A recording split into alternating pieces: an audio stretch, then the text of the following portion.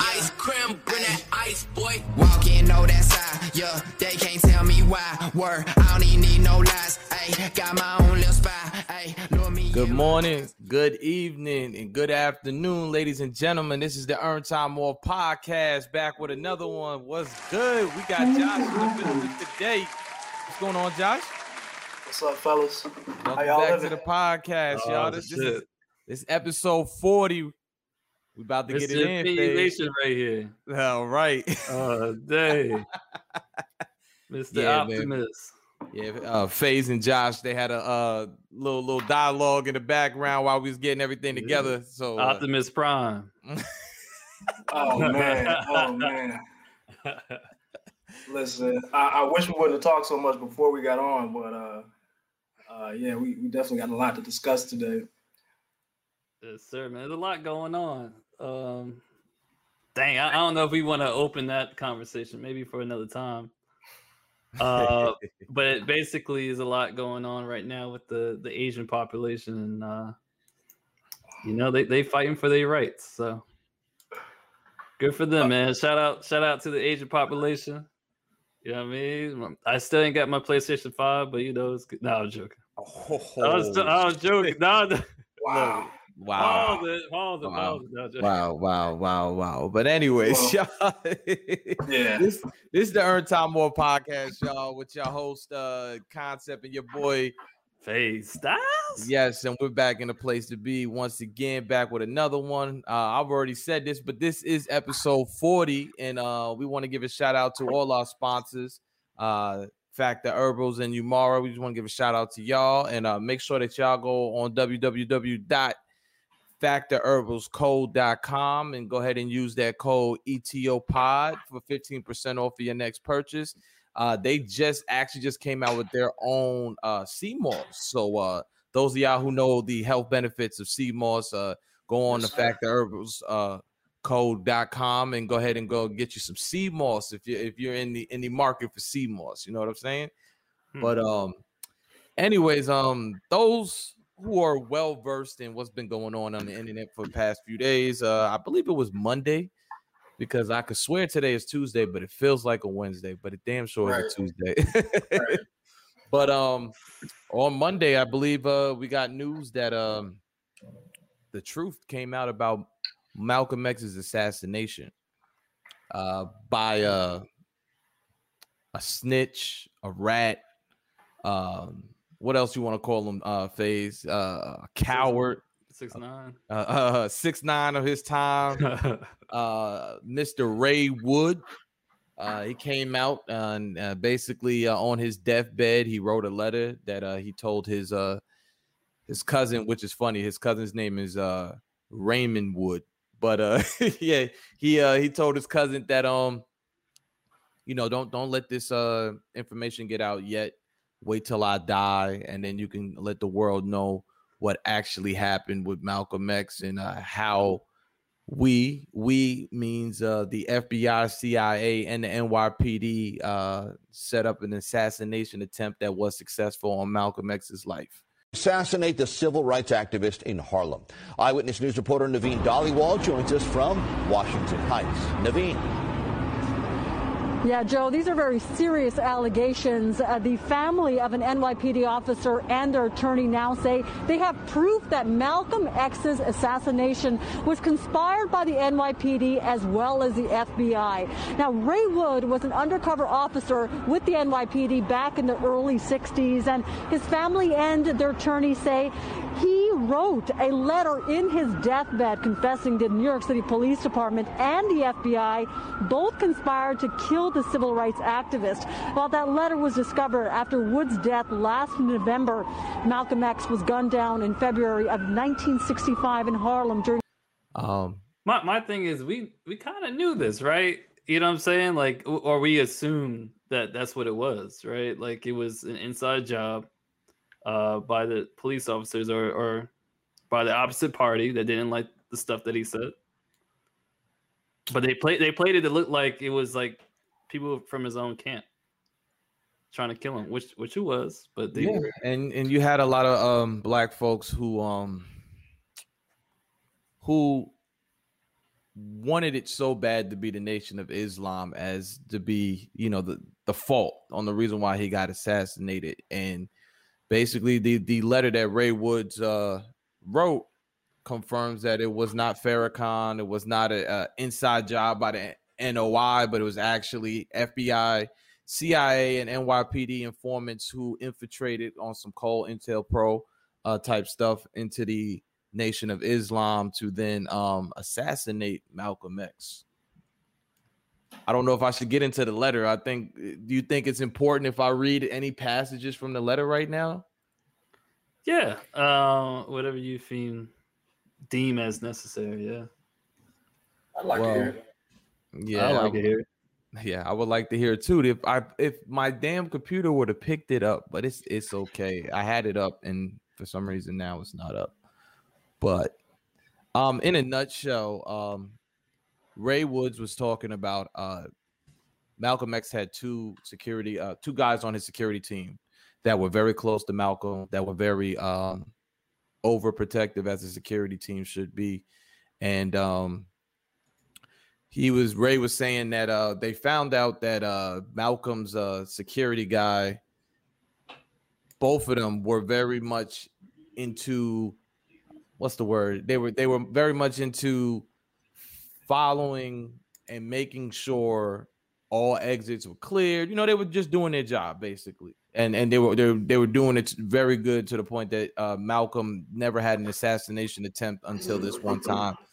And basically, what happened in a nutshell is that the NYPD came up on those two guys just randomly and gave them fake charges to remove them from the next speaking event that Malcolm was going to do in Harlem. And so when Malcolm went to do his speaking event in Harlem, he didn't have his two right-hand man basically there, which allowed them to be replaced and set up to be for Malcolm to be assassinated. But what's the result of this new information? Is this a new movie plot, or what are we expecting that to happen after this? Well, like you said, I think a lot of Black people did already believe that the government had in on the assassination attempt on Malcolm X. But what this does is, I guess it proves the naysayers wrong, because you got a lot of Black folk who, for some reason, still entrust in the powers that be, the government of the United States, to where they don't believe that they could be that much malicious or sinister to set up something of that sort and assassinate somebody who was quote unquote great. Same with like Martin Luther King. You know what I'm saying? Same with Patrice Lumumba. The government had dealings in the assassination of all three great men who, on this episode, we're going to consider Black messiahs. But I wanted to get into how easy it is for the government to infiltrate Black circles, Black activism, Black organizations. You know what I'm saying? I wanted to get into that because what it seems like to me is that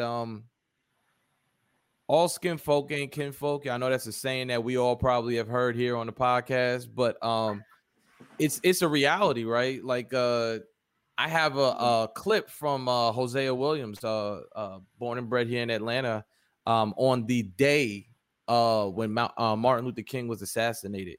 And during this clip, I'm gonna play a small snippet of it, but during this clip, he states that there was a cameraman. Come to find out, the cameraman was of Nigerian descent, who, come to find out, was an FBI informant who was there taking pictures of Malcolm. And he was the one who basically got all the pictures of the assassination that we saw right there in Tennessee and Memphis.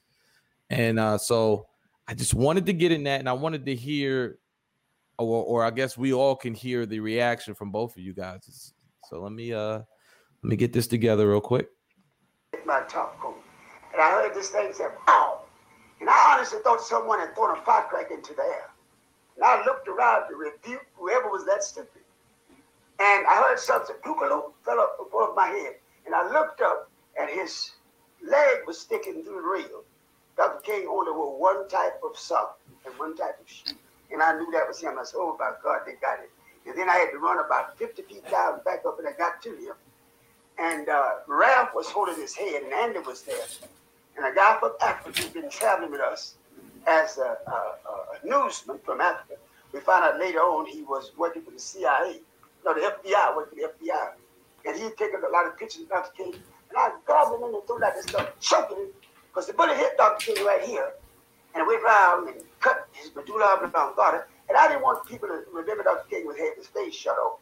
So Andy ran and got a towel. And somehow or another they took one more picture after I made him into that camera.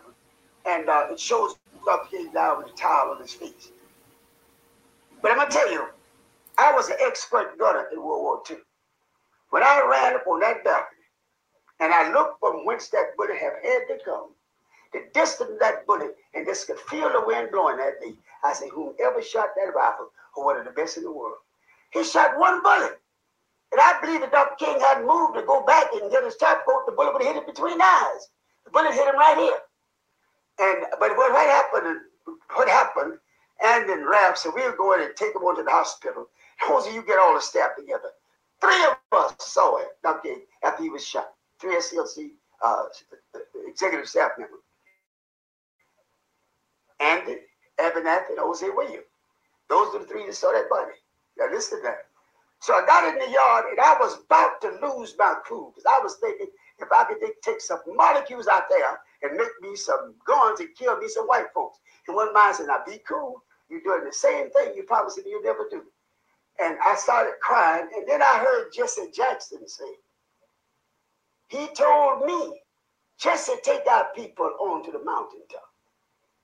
And that didn't bother me, even though I know Jesse got nowhere near him. And then Jesse said, I held his head in my hand while he died. And that didn't get to me. And then Jesse said, look at my shirt. And I looked around, sure enough, and Jesse Jackson's shirt was drenched in blood. And I realized the only way Jesse could have gotten that blood was stoop down on that floor with the Lorraine Motel and rake that blood off that floor and put that blood on him. And I went crazy. I really tried to kill Jesse. They grabbed us and all that, but that hurt me so bad. The other thing was, when Abernathy came back, says, no need of prayer, no need of crying, no need of nothing. He is going, it's over. He's going to glory. And we called the meeting, the staff meeting, and Jesse claimed to have been ill. And Abernathy told him, Jesse, go ahead to the room and relax. Jesse had to have run like hell that room into that airport, because he got out of Memphis to Chicago. All us feeling, everybody was still in the motel. Cut the televisions on the next morning. That was Jesse Jackson in Chicago with that same bloody shirt on. His shirt was bloody the next day. He had the same shirt on. Right. I couldn't make out everything the guy was saying, but I gathered that he was basically saying Jesse had something to do with it, or he was either trying to, I don't know, front run. Jose Williams was talking about how when Martin got shot, Martin told him to take my people to the mountaintop. He told Jesse Jackson that, and then he said when Jose Williams said when he looked up, Jesse's whole shirt was red, but he was insinuating before Martin said that to him, his shirt wasn't red. So he's insinuating that he put his hand in Martin's pool of blood and wiped it on his shirt. And then he said that Jesse Jackson said, look at my shirt. And then that's when I forgot what the other gentleman's name was. It was somebody else that he said was there, told him to go in the back room and relax. And they were supposed to have some type of meeting or conference the next day, but Jesse didn't show up because he said he was ill. And they turned on the TV and saw Jesse Jackson on TV in Chicago with that same bloody shirt on. So it just sounds suspicious as hell. So this is why today's episode is really called Judas and the Black Messiahs, because there's always one lurking in the shadows to stab you in the back, even if they physically don't do it. It's always another Negro who you have to watch out for. Yeah, this is historically proven, and this is proven today. Even if you try to start your own little organization, there's always people that's in there for the wrong reasons, and then people that's in there for the right reasons. It's just that's crazy. When was this recording?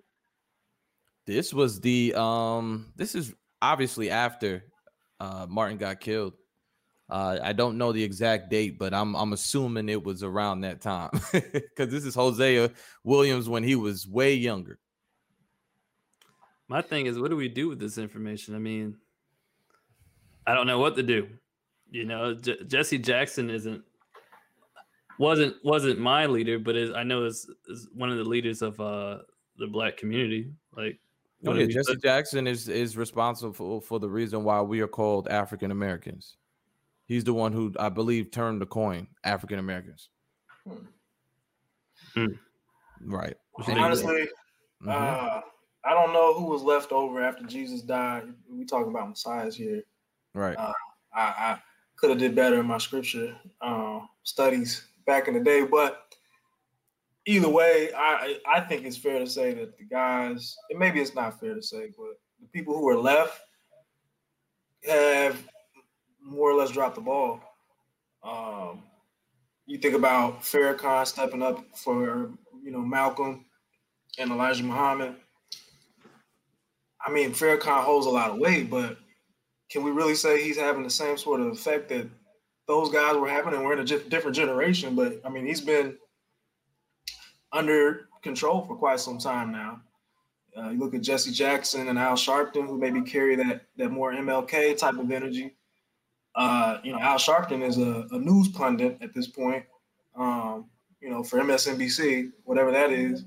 And Jesse, I mean, I don't even know what he does anymore. I don't know how active he is. He comes out when he needs to. And so, as far as they call them power voids when they go into these different countries and they take out the leader. And then there's a power void, or you take out the big gang, the big gang head honcho, and now all the small people are fighting for the scraps. And it usually, I think one of the rules of power, one of the 48 laws of power is never fill a great man's shoes. You don't want to follow behind a great man. It's just a hard act for anybody. And I feel like we have, this past generation, kind of been, I don't say suffering the consequences because they've done a lot of good too, but maybe left for wanting a little bit more, It's scary, actually, just having Black people. It's just scary because you think of Malcolm X and you think of Martin Luther King and how these are big influencer and they're sacrificial lambs for for people that are in poverty, right? So the people that are under him are also people that grew up in poverty. So the influence of those people, money might be more influential than seeing the future of their people. It's scary when you have people who are impoverished people and you got a bunch of people under you in the organization that's also impoverished. It's easy to persuade those people to really infiltrate what you got going on. That's the scary thing about it. And I think Black people still go through that today. Yeah.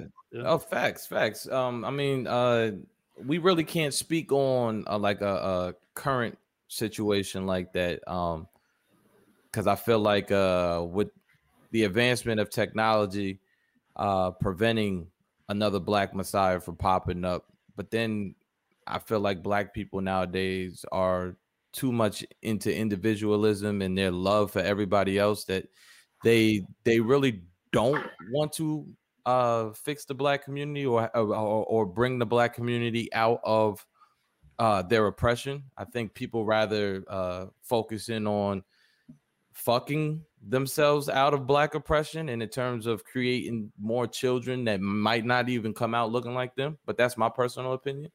And so Just to add to that, like you think of like a black business, right?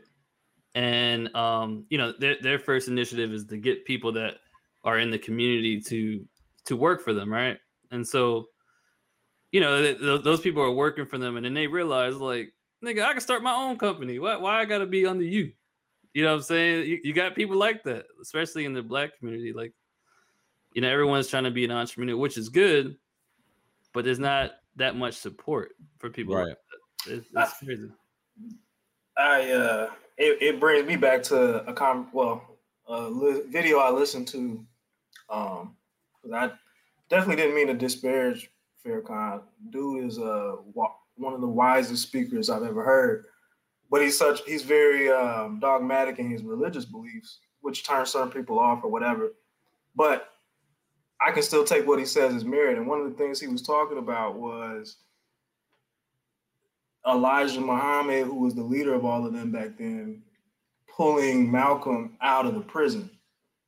And Malcolm was a pimp, a petty thief, might have been more than petty. And he got that second chance. And if you think about it now, in today's society with cancel culture, they would never have let, like you said, a black messiah exist. Nobody will let you associate with an ex-con with Malcolm's past, no matter how much raw talent he had. You think about Obama and his association with some preacher that he had to separate himself from. And Obama said, he surrounded himself with mostly white people, with people that, he wasn't necessarily a figure of blackness, or he didn't stand to represent that in that way. But the black people that were around him, they used against him. To your earlier point. But, you just wonder how many black men are, and not even wonder, we know how many black men are in prison wasting away.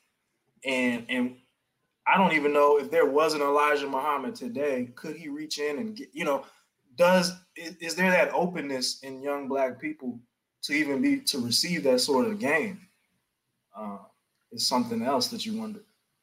I don't think the black people today could even I hear an echo. I don't think the black people today even have the heart for the sacrifice the people did in the past. Everyone's looking for clout or the idea of that image than to actually deal with all their everything they had to deal with. You know what I'm saying? Like people will probably create a platform and they like the attention of the provocative speech and all that, and they like looking like that guy. And I would say Kevin Samuels, right? You know what I'm saying? Like if there was a black Muhammad, whatever. Messiah, I'm sorry, Muhammad. If there was a black Messiah, I think today it would be like a Kevin Samuels type of person, just using it just for monetary gain. Well, not to get off topic, you think that's all Kevin Samuels is using his platform for, his monetary game, or do you think monetary game comes with what he's talking about? It comes with what he's talking about, but I could see a bit of it taking advantage of what works. You know what I'm saying? Instead of actually having a passion for it. Right. To continue on that point, but to bring it back to what we're talking about, the Nation of Islam, in order to build a nation, in order to build a community, in order to uplift the people and remove them out of oppression, there has to be some form of monetary gain, just period. Because without any type of money or currency being made, the movement will fall flat on its face. If you look at the civil rights movement, or like SNCC or any other type of the Atlanta student movement, any type of movement like that was going on during those times, they still needed money. They needed the community to fund the things that they did. Martin Luther King had no job. Yeah, he was a preacher, but when he went full activist mode, he was simply thriving off of donations. So when you look at all of these black messiahs, they all survive off of donations or some. Yeah, that's it. Yeah, they all survive off of donations. There's no way that you can create a movement centered around government funds. You ever heard somebody say that they got a 501c organization, and but like Black Lives Matter. And you know, it's kind of what's the word, counterintuitive, or however you pronounce it, when you're trying to fight an oppressive system, but you're also taking money from that same system. It makes no sense. It's funny, the idea of the message follows the money, right? So if the intent was to, you know, for all these things to, your initial intent was different from where the money is going to. You see what I'm saying? Right. So the message might change based off what's more lucrative and stuff like that. I feel like there can't be a Black Messiah because we're so high strung about making money and doing this and that. I don't know. I could be wrong, but there's activists out there that don't care about money. Well. So you have I don't know if you've heard of a brother by the name of Reza Islam. He's part of the FOI, the Fruit of Islam, part of the NOI, Nation of Islam. He's one of the young brothers who are around our age. I believe Reza is probably about 32 to 34 years old. Who's he's a seed of Farrakhan, right? So he's currently shadow banned on Instagram, shadow banned on Facebook. Surprisingly, he's not shadow banned on Twitter or YouTube, but he speaks openly out against vaccinations.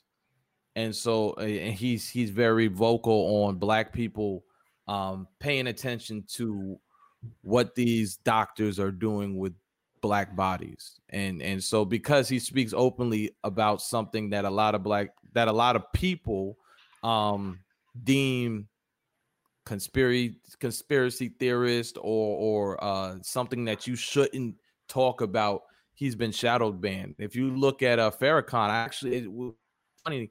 I made a post when we found out about the next thing, and my post, after I posted the video, my post said everybody owes Farrakhan an apology. It never got posted on Instagram.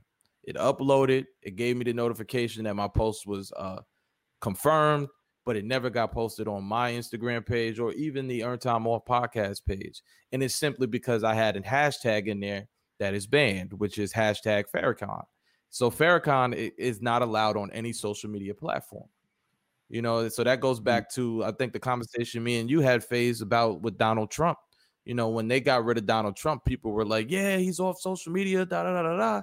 But you don't realize that if you can censor the president of the United States, what do you think what else they can do? I'm not saying that Trump was saying anything that was good or anything that we needed to hear or anything positive, but he was still the president of the United States.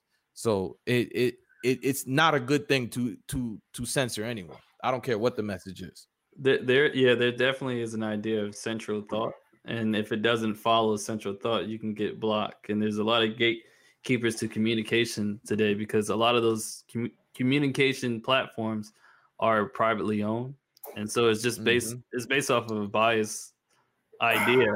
Well, I gotta disagree with you guys. Not disagree, but add a different texture to that conversation, because I believe Farrakhan's, and I don't speak for the man, but I almost would bet Farrakhan's statement on that would be that gives an opportunity for a young Black man to create his own Twitter. Why I asked to get on theirs. And to be honest, it's a private company. It's not a public utility. If I own a company and I don't like you, I don't have to do business with you. And that could be political or it could be just off of some petty stuff.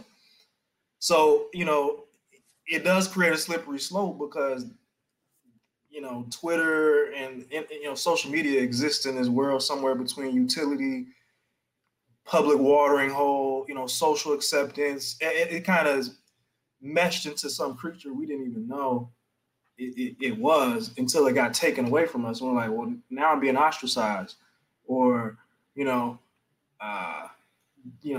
restricted.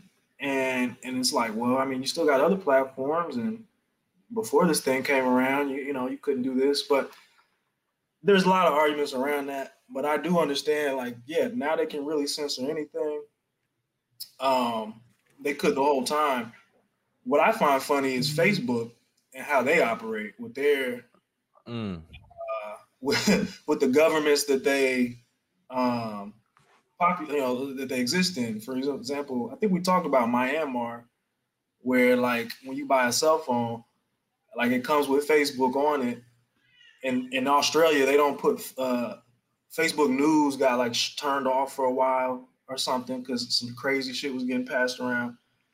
And I think the biggest issue is, if man, I got a great Farrakhan sermon for anybody who want to listen to it. Man, there's like a 6 series video of Farrakhan talking about what happened with him and Malcolm on YouTube, and I'm gonna look that up right now. But he was talking about truth and facts, and at the time when Malcolm died, there was a lot of disbelief in what was a fact and what was not a fact, between Black folks. Mm-hmm. And that's just how the world works, man. If we can't agree on facts, and so when all that censorship shit came across, it's like, well, I'm gonna defeat bad speech with better speech. If you're talking bad, fucked up shit, I'll talk with you. I'm gonna make you look stupid. But when you're actually lying and telling people like false truths, it does get kind of dangerous then, because it's like you're mind controlling people at that point. Why are you telling them this thing that is not true? So how do we tell the difference between the two? How can people separate the two? Farrakhan talked about that. He was like actions and words. He said, it's God's business deciding what's in a man's heart, what's true or what's not. All you can really do as a man is look at the actions of a man and the words of a man. And if their actions differ from their words, then it should most likely tell you should follow their actions. No matter how fancy the words are, the actions hold more weight. But even then, it's still some gray area. And when you get into social media, where you can't really visually see somebody and how they're moving, their body language when they talk to you, and what they're saying, it removes a lot of that natural ability to discern. Yeah, that is definitely true. The one great thing that the Nation of Islam has done is they have created apps before. Farrakhan being banned off these social media platforms is actually not a new thing. I believe that happened in 2019. And certain members of his organization who have been speaking out about Farrakhan being banned have also been banned as well. But I think FaZe was bringing up just the last podcast. He was talking about the woman who was on the Mandalorian. Disney Plus is a Mandalorian. She was removed from production simply because of her views on how everybody's treating Republican voices. And and I made a statement. I said, regardless if you disagree with people and the things that they say, I still stand firm with the fact that people should be allowed to have an opinion. But then again, when you don't own anything and you're working up under people can choose to get rid of you simply because they don't like your opinion. Listen to that. They don't like your opinion. 50 years ago was because they don't like your skin color, right? And even today, a lot of Black people, they'll find ways to get rid of you simply because they don't like your hairstyle or your hair texture or the tattoos on your neck or if you got tattoos on your arms and hands. And so, when we talk about censorship and is it okay, we then also have to look at certain other aspects of discrimination, because censorship falls into the lines of discrimination when depending on what it's about and who it's towards. Yeah, that reminds me of I know you guys hate hearing this, but the Bachelor Nation, right? The Bachelor, the host of The Bachelor, Chris Harris, he actually got in trouble talking about race and how the antebellum parties are racist 2020, not 2018, but 2020. And that got him a lot of trouble with the Twitter, the woke party. That's what he said during the interview. He said the woke people don't understand it. They just want to cancel someone. And right after that interview, he got canceled. Wait, so he said that antebellum parties are racism in 2020? He said they're racist now. They're deemed as racist now, but they weren't racist 2018. You know, the only reason why it's an issue is because it's an issue now. Because somebody found out about it and posted it on the internet, so it made everybody else aware. That's usually how things go. Same with Tariq Nasheed. I wish I still had it posted up, but he basically said, and you know, this is kind of along the lines, but we got to just watch how things happen. He basically said that pay attention. 2021 is going to bring out the first Asian George Zimmerman. With all the things that's going on in society, there's going, and we could save that for another podcast, but I want to put that in everybody's head that, you know, there's going to be, due to all the things that are going on with Asian Americans in today's society, that there is going to be one who's going to retaliate in a way that people deem either it's self-defense or that he shouldn't have took it that far or she shouldn't have took it that far. So I just want to put that stamp on the podcast timeline so that when it does happen, because I do believe that it is going to happen, that we can come back to this episode and like, yeah, it did happen. Well, I mean, George Zimmerman was Hispanic. Yes, he was. He was Hispanic. And the Hispanic community be like, no, he was Jewish. Last name Zimmerman. No. Jewish is not a race. Hispanic's not a race either. But yeah, he was a white Hispanic Jew. That's what he was. Literally that. But yeah, I can see it happening.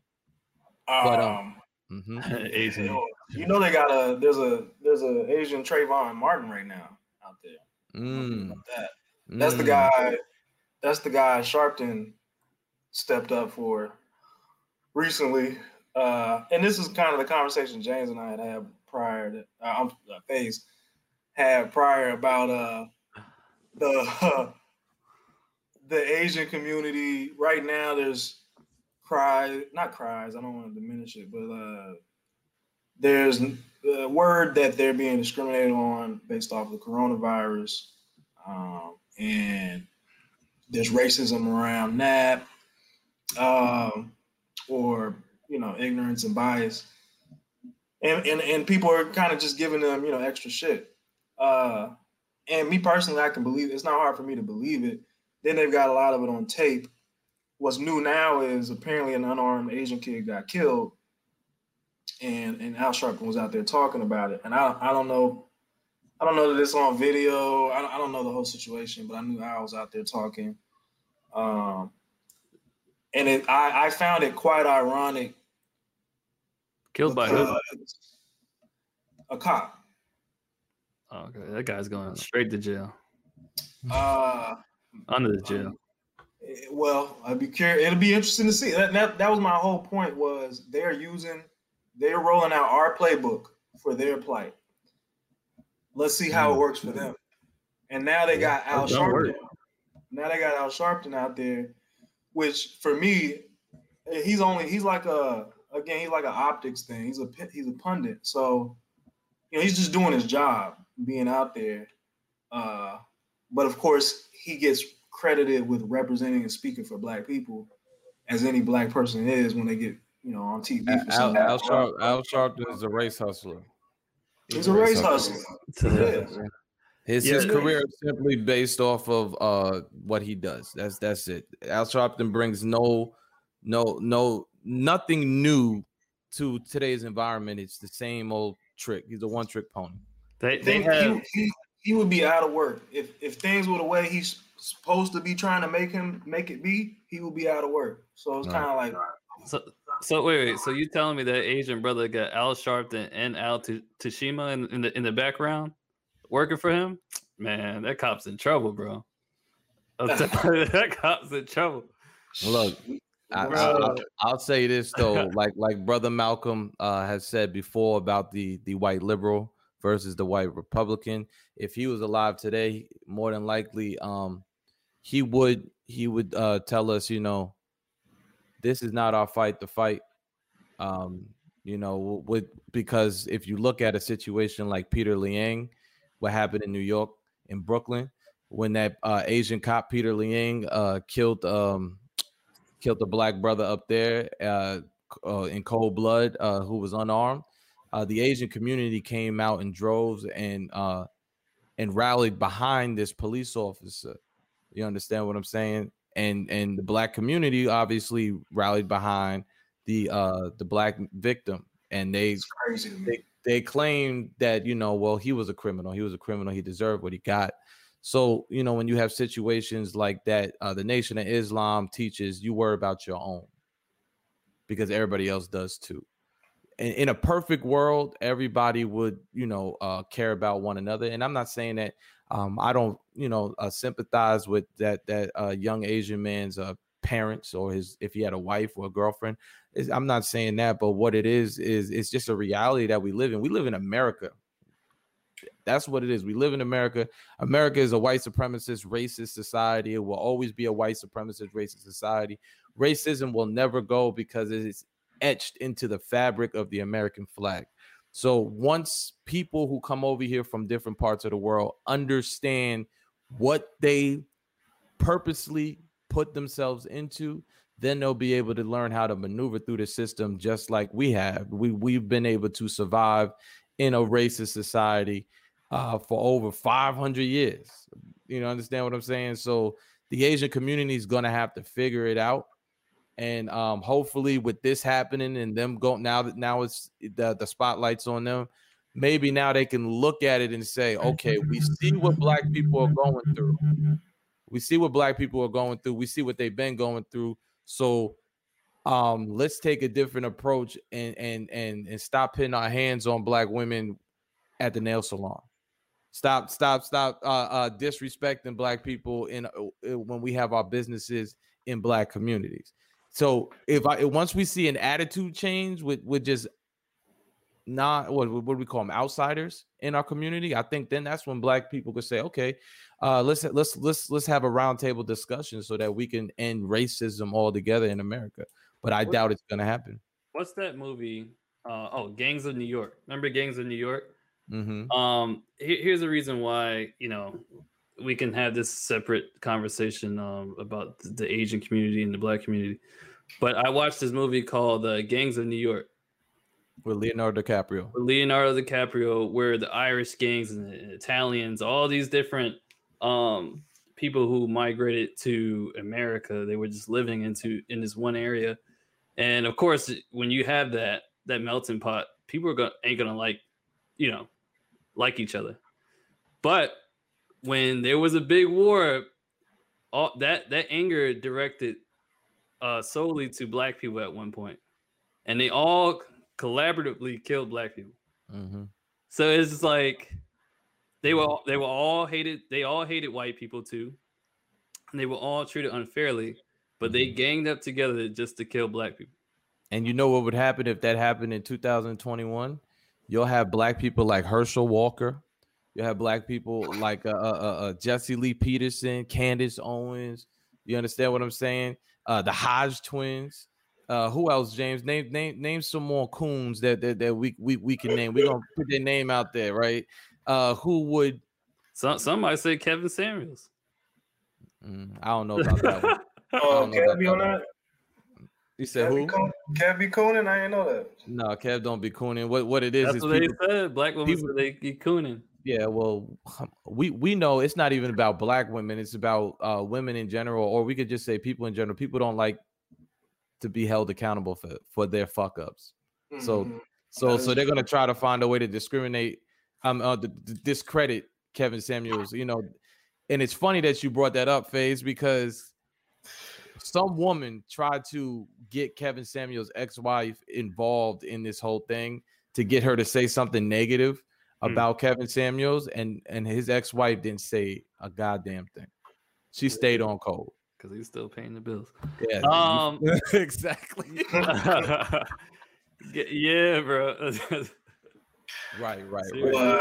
Oh. But it's funny that you brought that up about gangs in New York, really, because that's when the Judases come back into play into this conversation. The Judases would find a way to infiltrate any type of black militia or black congregation to strategically disrupt any type of black war front. If we're talking about gangs going at war with each other, you know, when you look at a chessboard, the one piece that people are going to protect the most is the king, right? But the one who's the most versatile is the queen. You understand what I'm saying? But the pawns are ones that you just throw out there to so you can basically sacrifice them so that you can get to your objective. And when you look at the Judases are pieces on that same chessboard where people use so they can get to the king. Malcolm was the king. Marcus Garvey was a king. Luckily, he didn't get assassinated. Malcolm X was a king. Anybody else that you can think of that they don't even have to be a black messiah or a black person, but somebody who was assassinated by a government. This has been going on for so long. You know, when you look at Caesar, who was the Caesar of Rome, he was killed by who? Brutus. Brutus was his Judas. You understand what I'm saying? Jesus Christ was turned into the Romans by Judas. You know what I'm saying? So, well, that's the catch-22 of life, man. Sometimes the greatest leaders also pose the biggest threat to the you know what I mean, to the country, to the greater good, because they get so much power. But they can, the transformation a dictator oriented leadership can have on a country, if it's just and if it runs on solid principles, is much stronger because the buck stops with them. It's just a lot more efficient. They don't have to go through all the bureaucracy of democracy. But it's just liable to corruption and that person at the top, you know, getting big headed, which is, you know, what Farrakhan might. I've heard him say things like that about Malcolm, but I don't want to completely mischaracterize that either. But this is why there's some suspected stuff within the Muhammad, the Muslim Brotherhood involved with that. But it's nice to know, and we talked about where we go now, James, with that information. It's nice to know that even though there was some animosity there, it wasn't an order from, you know, Elijah Muhammad or Farrakhan or something. So it is nice to know that. But with these leaders, man, I really feel like they got rid of our messiahs, like you said. You know, Fred Hampton's another one. Fred Hampton, yep. Obviously, Judas and the Black Messiah, the movie that just came out, but yeah. And they just, you know, and that guy, the dude, if you watch the movie, I don't want to spoil nothing, but it definitely fits the name. And I almost feel like it's a cultural thing, because even in India, and I was watching that shit on India the other day, they all the same race, but they have a caste system. They found a way to discriminate on that.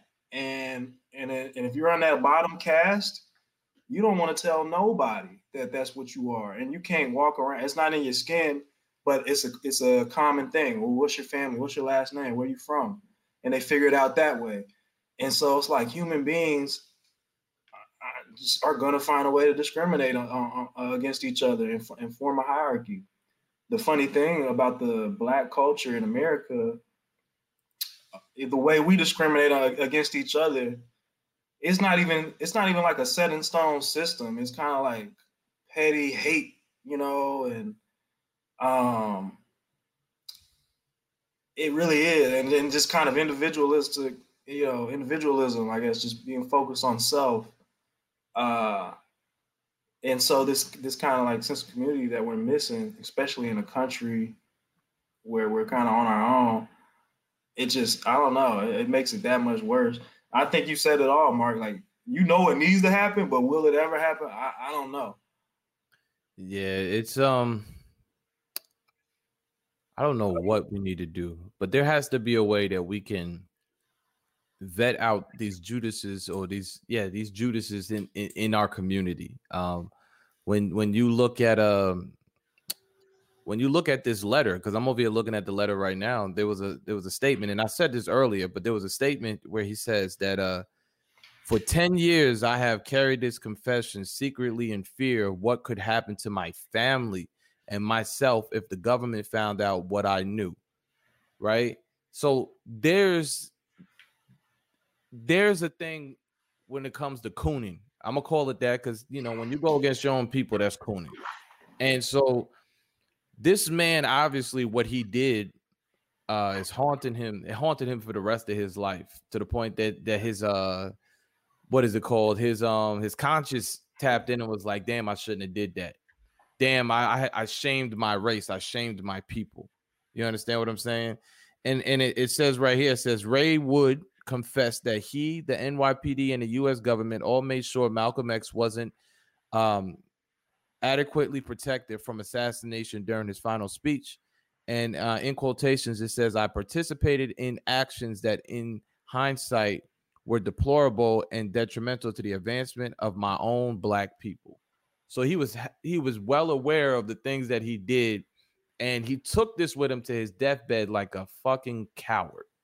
Instead of letting us know all this 20 years down the line, he waited till he waited until he died from stomach cancer to say this, because he had the fear of what it would have done to his family. Well, then guess what? You should have just went to jail like they originally picked you up to do, if you were going to feel this way.